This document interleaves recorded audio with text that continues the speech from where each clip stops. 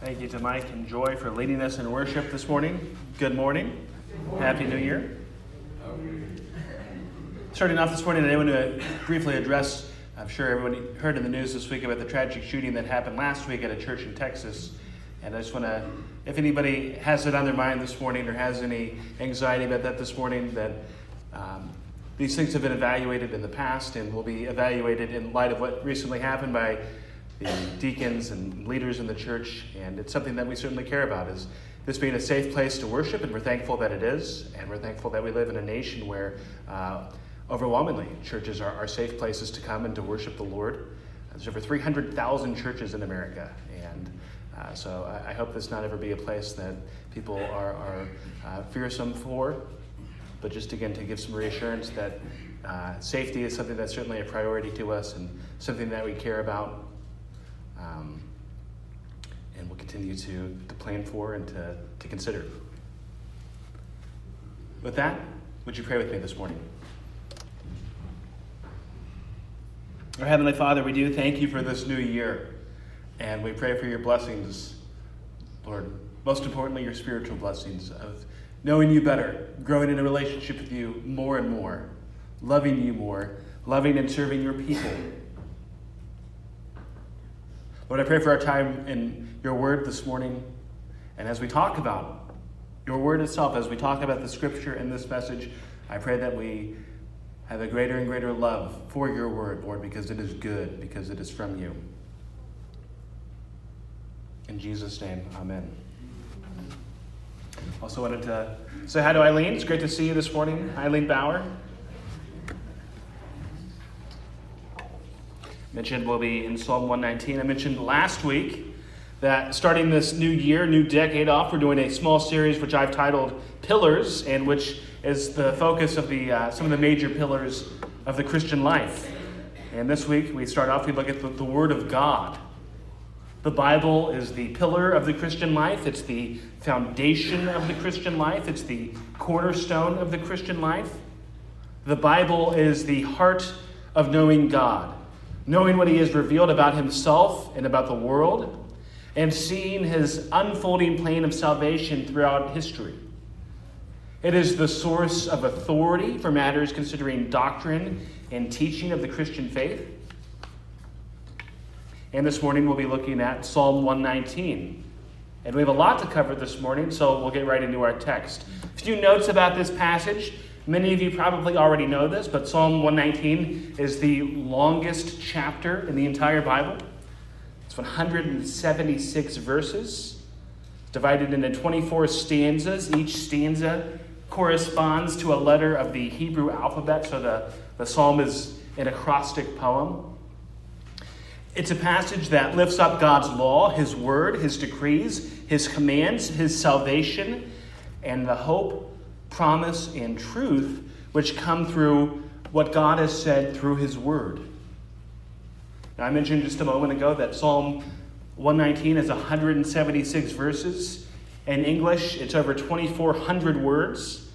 Just to put that in perspective, if Psalm 119 were its own book of the Bible, it would be longer than 31 of the 66 books that are already in the Bible. Psalm 119 is actually longer than half of the books in the New Testament. With that said, obviously we are not going to exhaustively study this chapter this morning, unless you'd like me to. We could be here all day. I got nowhere to go. While many of the Psalms have an author attached to them, Psalm 119, we don't know who wrote it. Any suggestion is ultimately speculation. But again, with all of that, let's just jump in to take a look at Psalm 119. First thing I'd like to do this morning is look at some common themes in this psalm. And in doing that, we're going to briefly look at 12 things which this psalm teaches us about the Word of God. And so we'll jump right in. First thing, the Word is true. Psalm 119, verse 151. You are near, O Lord, and all your commandments are true. The Word of God is tied to the very character of God. The Bible is the greatest book ever written because it's God's Word. We see the truth of Scripture confirmed in architectural discovery, in discoveries that have been made by anthropologists. We see the truth of Scripture and prophecies which point to Jesus and were fulfilled in Jesus. In Jesus' life, we see a historical person who lived out the Scriptures. We can trust the Bible and that it's true because the witness of the Christian church and the millions upon millions of lives which have been changed and transformed by the Bible. And because the Bible is true, the Bible can be trusted. It's not a collection of fairy tales. They're not myths, but rather it's the word of Almighty God. We see it in the covenants that God makes. God promises his faithfulness, and he is faithful.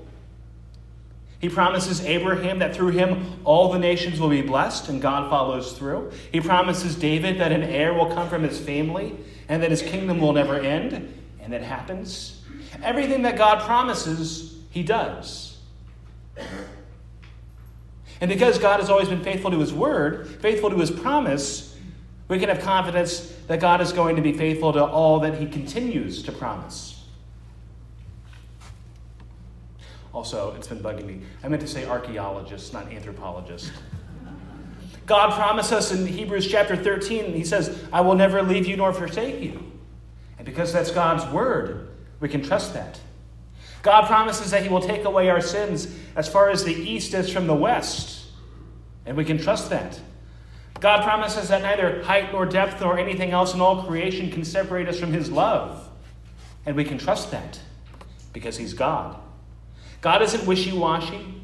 He isn't learning as he goes. He isn't figuring things out. God is in total dominion over creation. And his plan is revealed in his word. Second thing that this psalm teaches us about the word of God, it's a source of joy. Psalm 119, verse 103. How sweet are your words to my taste, sweeter than honey in my mouth. Do you view the Bible that way?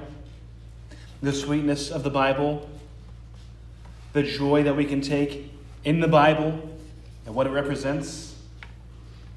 It is the vehicle through which God's gospel and eternal word are seen. Another similar verse in this passage comes from verse 47. I find my delight in your commandments, which I love. The Bible isn't meant to be drudgery. Knowing God's word isn't meant to be a chore. It is the most true and perfect guide to life that has ever been written. Part of what this psalm is ultimately talking about is that God reveals his will through his word. And when I say God's will, I'm not necessarily talking about an individual plan just for your life. If you should buy a new house or take a new job. I'm talking about God's perfect moral will for all mankind, which is revealed in the Bible. I think about this psalm talking about the word of the Lord being as sweet as honey. And it makes me think of a New Testament verse in the Sermon on the Mount where Jesus is talking. And he says in Matthew 5:6, Blessed are those who hunger and thirst for righteousness, for they shall be satisfied. All sorts of things that the world looks to for joy, money, toys, a certain lifestyle, a certain type of family, a certain level of comfort. Those things will not eternally satisfy because we were made for infinite and eternal happiness in the presence of God. But the presence of God in heaven is a perfect place. And so the righteousness of God and knowing the word of God points us to what we were really made for. And it is for that reason that the word itself is something in which we should take joy. Because it points us to the perfect state in which we will be with the Lord. And the sweetness in the word of God is having a desire to more and more live in accordance with what God has made you for. Third thing that this psalm tells us about the word of God It's valuable. Psalm 119, verse 72. The law of your mouth is better to me than thousands of gold and silver pieces. Think if you could have $1 million or $1 billion. That'd be nice. But you can't take that with you. It can't point you to salvation. It can't give you ultimate meaning. But the Word of God tells us of infinite forgiveness and joy for those who trust in the gospel. And we know the gospel through knowing the Word. It is of infinite value to know God's law, to know His righteous will. I think of the great lengths we will go to for medical treatment. We'll give anything to be treated, anything to feel better, anything to have the surgery that we need. And we should do that. But my point is that even after the procedure, even if we live another 80 years after that, our lives are still going to end. But the Word of God points to the message of eternal life. We'd give anything to have a cure for our various significant maladies. But the Bible points us to the cure for eternal separation from God, the cure for eternal death. The psalmist says in verse 127, "Therefore, I love your commandments above gold, above fine gold." I think of how easy it is for us today to have the Bible. Most of us probably have one at home. If you don't, we can take one from the church. If you have a smartphone, you can download the Bible for free. It's easy for us to have. But throughout the history of the church, and even today in certain parts of the world, there have been people who have been persecuted for this book. People who have lost their lives over this book. And they did that for a reason. Because God's Word is valuable. A fourth thing that this psalm teaches us about the Word of God. It's eternal. Psalm 119, verse 89. "Forever, O Lord, your word is firmly fixed in the heavens." The reason why we can trust that the Word of God is eternal is because God Himself is eternal. The same God who was in the beginning, the same God who said, "Let there be light," the same God who spoke to Moses on Mount Sinai, the same God whose glory filled the temple, is the personal God today who invites you to know Him. He is the eternal God of the eternal Word who keeps His eternal promises. Verse 160, the psalmist says, "The sum of your words is truth, and every one of your righteous rules endures forever." God isn't going anywhere. And there is no firmer foundation onto which to place your hope than the Lord. Towards the end of His ministry, Jesus similarly spoke of His own words. And because Jesus was God on earth, His word likewise has divine authority. Matthew 24:35, Jesus says, "Heaven and earth will pass away, but my words will not pass away." All that the Scripture says is true. But we miss out on being edified in the truth of God's Word if we are not spending time knowing God's Word. Fifth point. Points us to holiness. More than any other subject, knowing the will of God and following His law is what this psalm is about. Psalm 119, verse 68, the psalmist says, "You are good and do good. Teach me your statutes." In that verse, it simultaneously tells us about the goodness of God, the goodness of what God does, and as a result of that, the desire to know the Lord's commands. One of the best known verses in the entire psalm, verse 18, we see the psalmist asking the Lord to know His law. "Open my eyes that I may behold wondrous things out of your law." The psalmist isn't asking just for a list of rules. He doesn't ask for a checklist, but rather he asks to behold wondrous things out of your law. Throughout the passage, we see a pleading of the psalmist to know the word of the Lord and to be enabled to follow God's commands. The psalmist shows that in several ways. There's a desire to keep God's commands because of a recognition of the love that God has for us. Verse 64. The earth, O Lord, is full of your steadfast love. Teach me your statutes. God loves us. He is for us. And his law has been given as a blessing, not a curse. There's a desire to keep God's commands in light of who God is as our creator. Verse 73. Your hands have made and fashioned me. Give me understanding that I may learn your commandments. God has created us and the entire universe. So all that is true comes from the Lord, and therefore the best way to live life is to live in accordance of his truth. There's a desire to know God's word because knowing and applying his word keeps us from sin. Psalm 119, verse 11. I have stored up your word in my heart that I might not sin against you. Yes, we continue to sin in our lives, but it is the word of God that points us to what God desires of us. Knowing what is true and what God wills for us to do and living out his truth. Next point about the word. It points us to holiness. But holiness is a standard that we cannot attain on our own. But in this psalm, we see that God's word also points us to life.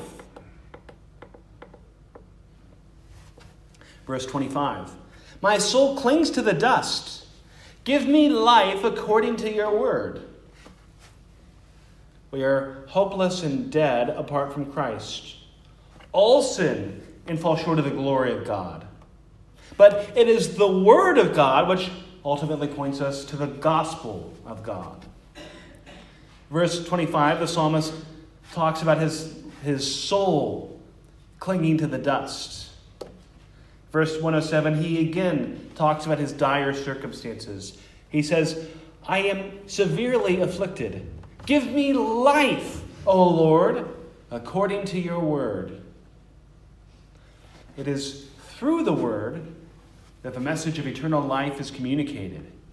That is true both of the scripture, of the printed word, and in the communication of God's word through the proclamation of the gospel message. God's ultimate word is Jesus. We were in the Gospel of John. Again, Lord willing, plans to get back there in a few weeks. John's Gospel tells us that Jesus himself is God's word, who was in the beginning, who was with God, who was God, and that Jesus was the Word who was made flesh and dwelt among us. Jesus is the ultimate Word of God because he is the ultimate self-disclosure and truth of God who points us to God. And for that reason, it is fitting that John began his gospel by calling Jesus the Word. In John 5:24, Jesus is speaking with a group of Pharisees. He says, Truly, truly, I say to you, whoever hears my word and believes him who sent me has eternal life. He does not come into judgment, but has passed from death to life. Then again, we see the beginning of the book of 1 John 1, 1 and 2, a book that's shorter than this psalm. That which was from the beginning, which we have heard, which we have seen with our eyes, which we have looked upon and have touched with our hands, concerning the word of life. The life was made manifest, and we have seen it and testified to it, and proclaimed to you the eternal life, which was with the Father and was made manifest to us. Seventh thing that this psalm teaches us about the word of God, it points to God's justice. While we should rejoice that the word points us to holiness and to eternal life, that's contrasted with our sin, which the Bible also shows us. For the person who does not trust in the Lord, there are consequences. verses 118 through 120. You spurn all who go astray from your statutes, for their cunning is in vain. All the wicked of the earth you discard like the dross. Therefore, I love your testimonies. My flesh trembles for fear of you, and I am afraid of your judgments. There is no hope apart from the Lord, because all are hopelessly sinful. The psalmist continues to lament and to repeat a common theme of the Psalms in asking when the Lord will bring his justice. Verses 84 and 85. How long must your servant endure? When will you judge those who persecute me? The insolent have dug pitfalls for me. They do not live according to your law. It's a blessing that the Bible points out sin, because it is only when we truly understand sin that we can truly appreciate the grace of God. The Bible doesn't justify sin, it doesn't excuse sin, it doesn't hide sin. Again, when sin happens in the world, we should never be surprised. It's a sinful, fallen world. The Bible doesn't have a sentimental view of sin, but rather it points us to our desperate condition as sinful people who can only be redeemed by the saving work of Christ. Eighth point that we learn about the word from this psalm. The Bible points us to life. It points us to it points us to wisdom, rather. We've seen that it points us to life, it points us to the law, to the righteousness of God. But in practical application, not all situations we face in life are easy to discern. Sometimes we face situations that aren't black and white, where there's not a simple, you should do this or you should not do that. But the Word points us to wisdom. Verse 105 says, your word is a lamp to my feet and a light to my path. Wisdom is knowing how to live out God's truth. We need to have a heart and mind that's full of God's truth so that we can navigate through life. But the only way we can do that is through knowing His Word. Because there is no wisdom and truth apart from God's wisdom and truth. And therefore we need to have an entire worldview that is built upon the Scripture. Otherwise, we're susceptible to the flavor of the month, the news, the events around us, the in vogue wisdom of the day that will fade in a generation. But the Word of God is eternal. A ninth thing that this psalm teaches us about the Word of God. It inspires worship. 119 verse 7. I will praise you with an upright heart when I learn your righteous rules. Every mention of praise in this psalm talks about the Word and praise in conjunction with God's law. Following rules is not what saves us. It's not what makes us right with God. Only God's grace can do that. But the desire for God is that for people who know Him and love Him to live lives to His glory. The psalmist says in verses 174, 175, at the end of the psalm, I long for your salvation, O Lord, and your law is my delight. Let my soul live and praise you, and let your rules help me. Knowing the goodness of God, the sinfulness of our own hearts, the hope through God's gospel, the truth of His Scripture, the righteousness of His law, and in that, the only appropriate response is to come to the Lord in a spirit of worship. 10th, the Word gives us an avenue to contemplate God's goodness and glory. Verse 97, oh, how I love your law. It is my meditation all the day. We can spend all day in the Bible. But sadly, we so often spend too little time in the Scripture. The psalmist says that he meditates on the Word, and we can do that too. To take time in his Word, considering the Word, thinking about the meaning of the Scriptures.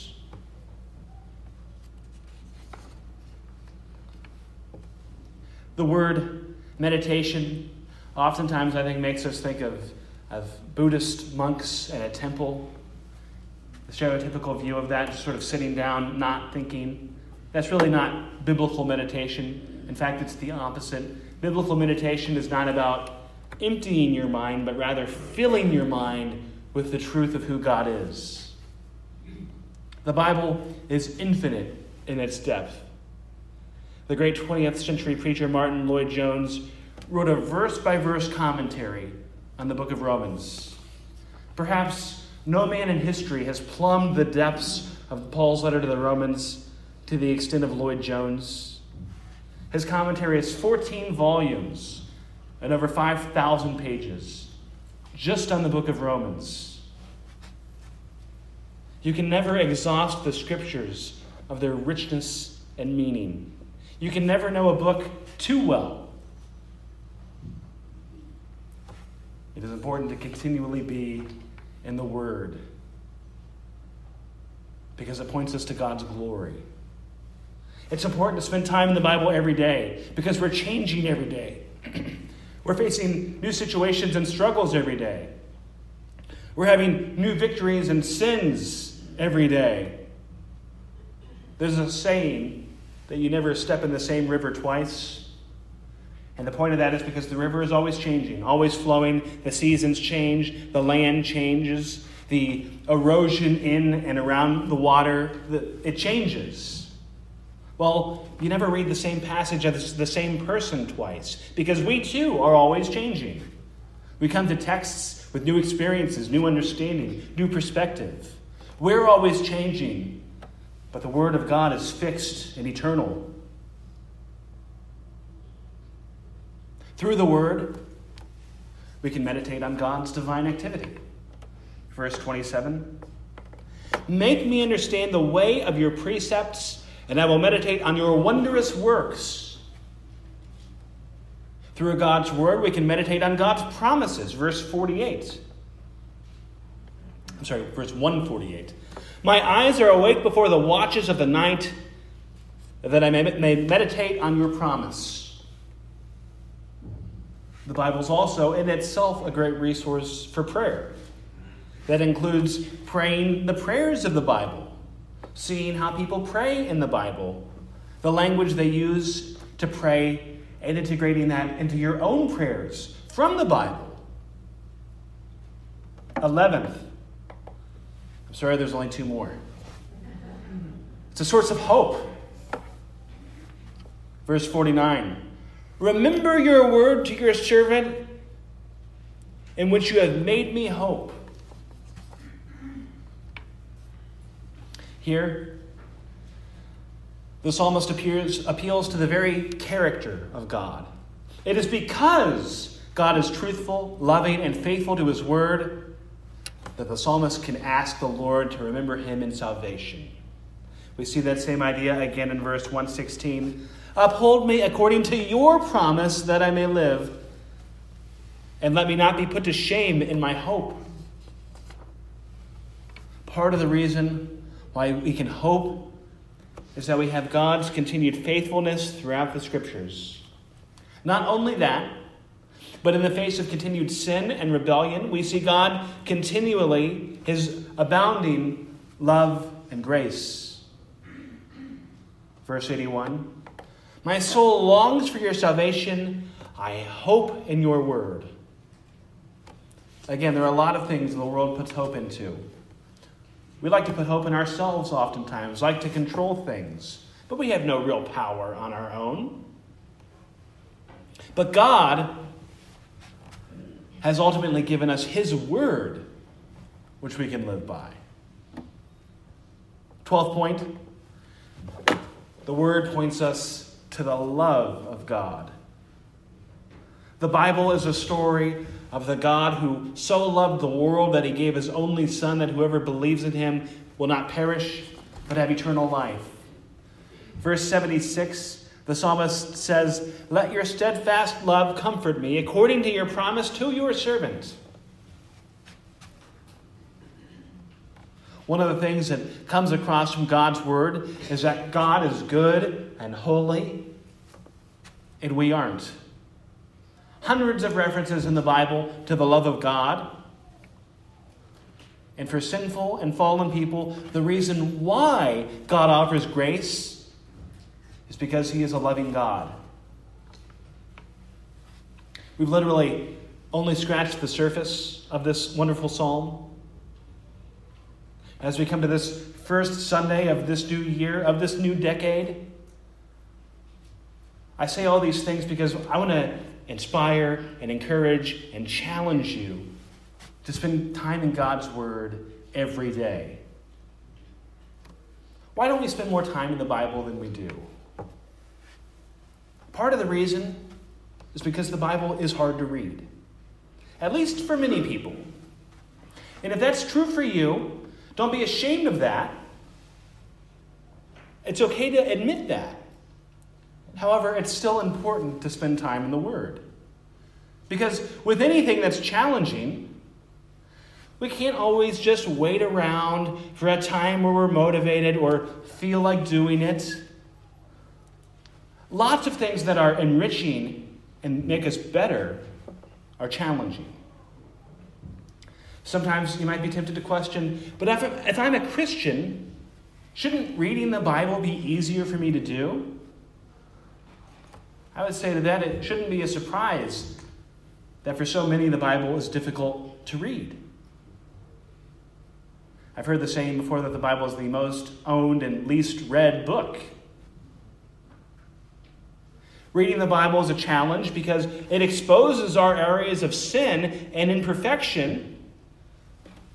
And who wants to read about how imperfect we are? We'd much rather be patted on the back and told we're great. But the Bible confronts us with harsh realities. A second reason why it can be challenging: it was written in different times and cultures. Now, please don't misunderstand, because I believe that the Bible is timeless and communicates eternal truths. But there's still a cultural gap between the original audience for whom these texts were originally addressed than for us today. It's a different cultural context. Again, I'm not saying that's bad. I'm just saying that that's, I think, part of the reason why some things can be difficult. Third reason it can be a challenge: it's a long book and a long collection of books. Most of us probably have certain books of the Bible that we like. They might speak to your heart more than other books do. Maybe they were meaningful to you at the time you became a Christian or at a really difficult time in your life. And that's a wonderful thing. Some of the most beloved books in the Bible include books like Psalms, Proverbs, Romans, the Gospels. Some of us might be very familiar with some of those books, and again, that's a wonderful thing. It's great to have books of the Bible that we know and love, but at the same time, it's important for us to spend time in all of the Bible. All Scripture is God-breathed. It's all God's Word. But that being said, some books are more difficult to get into than others. You might be able to start in Genesis, and you're doing pretty well through Genesis. Most of that is a narrative, easy enough, and then you continue into Exodus, and for most of Exodus, you're also going strong. And then you get to around Exodus chapter 24, and it gets into instructions for the temple. And that can be challenging. Now, again, I'm not saying that it's not important. The temple, first of all, I talk about the temple, I feel like, about every other sermon. I think it's very important. However, it's still complicated because there's a lot of details in those texts. And then it gets into Leviticus and the law. It can get challenging. And if you don't have a understanding of those passages and what they're talking about, it can become daunting. Again, I'm not bad-mouthing the Bible. I'm just also not sugarcoating that it can be challenging. But in spite of all that, it's important. Because again, it's the Word of God. And it's worth knowing. But that doesn't mean it's easy. Fourth reason. This is a comment kind of about our culture and society in general. But our society has become less biblically literate. And part of the consequence of that is that we know the Bible less and less, which makes it more foreign to us, which makes it even more intimidating to approach. That might not be true for everyone in this room, but again, societally, I think that's part of the reason why reading the Bible is a challenge. Again, I'm just explaining why it can be difficult. I'm not giving excuses. Because in spite of those challenges, it is nevertheless important for a Christian to spend time in the Word every day. Because you don't have to be a biblical scholar or an expert to read a book of the Bible and to be enriched and encouraged and challenged and to glean important things from the text. Sure, prophetic books can have metaphors that you might not fully understand what they mean. But you can still pick up images of God's wrath towards sin and images of God's grace towards sinful people. Places that talk about the law, we might not understand why every law is where it is or what they all mean. However, it still points us to God's holiness. There are passages that talk about God's wrath, but we see them also transition to talking about God's grace in spite of sin. Don't let the fact that you can struggle in certain passages or certain books be a reason to not even try. Let's not have an attitude that we need to perfectly understand a passage or a book before we can even bother to read it. Because all that does is keep us from starting. Again, it's important to read the whole Bible. One thing that I think is helpful is having a good study Bible. Those can, I think, help navigate you through some of the places where otherwise you don't know what's happening. But ultimately, it needs to be you yourself who's reading the text, reading the Word. It's helpful to have a reading plan. There are numerous biblical reading plans. If you've never tried one of those, that might be helpful to keep you focused. But it's important to realize that what works for one person might not necessarily work for someone else. And that's okay. If a certain Bible plan doesn't work for you, or if you've tried one in the past that didn't work for you, don't let that be a reason to not try again. The important thing is finding what works for you and what will get you into the Word. It doesn't necessarily always have to be a plan that'll have you reading the entire Bible in a year. Some of us, I'm sure, have never read the Bible from cover to cover. Or some of us who have read the whole Bible, maybe haven't reread it in years or even decades. So what if it takes 2 years or 13 months or 3 years? But again, the important thing is to spend time with God in His Word every day. If you miss a day or a couple days or a week, get back to it. Another point to be made, it's helpful to have a set time of day to read your Bible. That'll vary from person to person.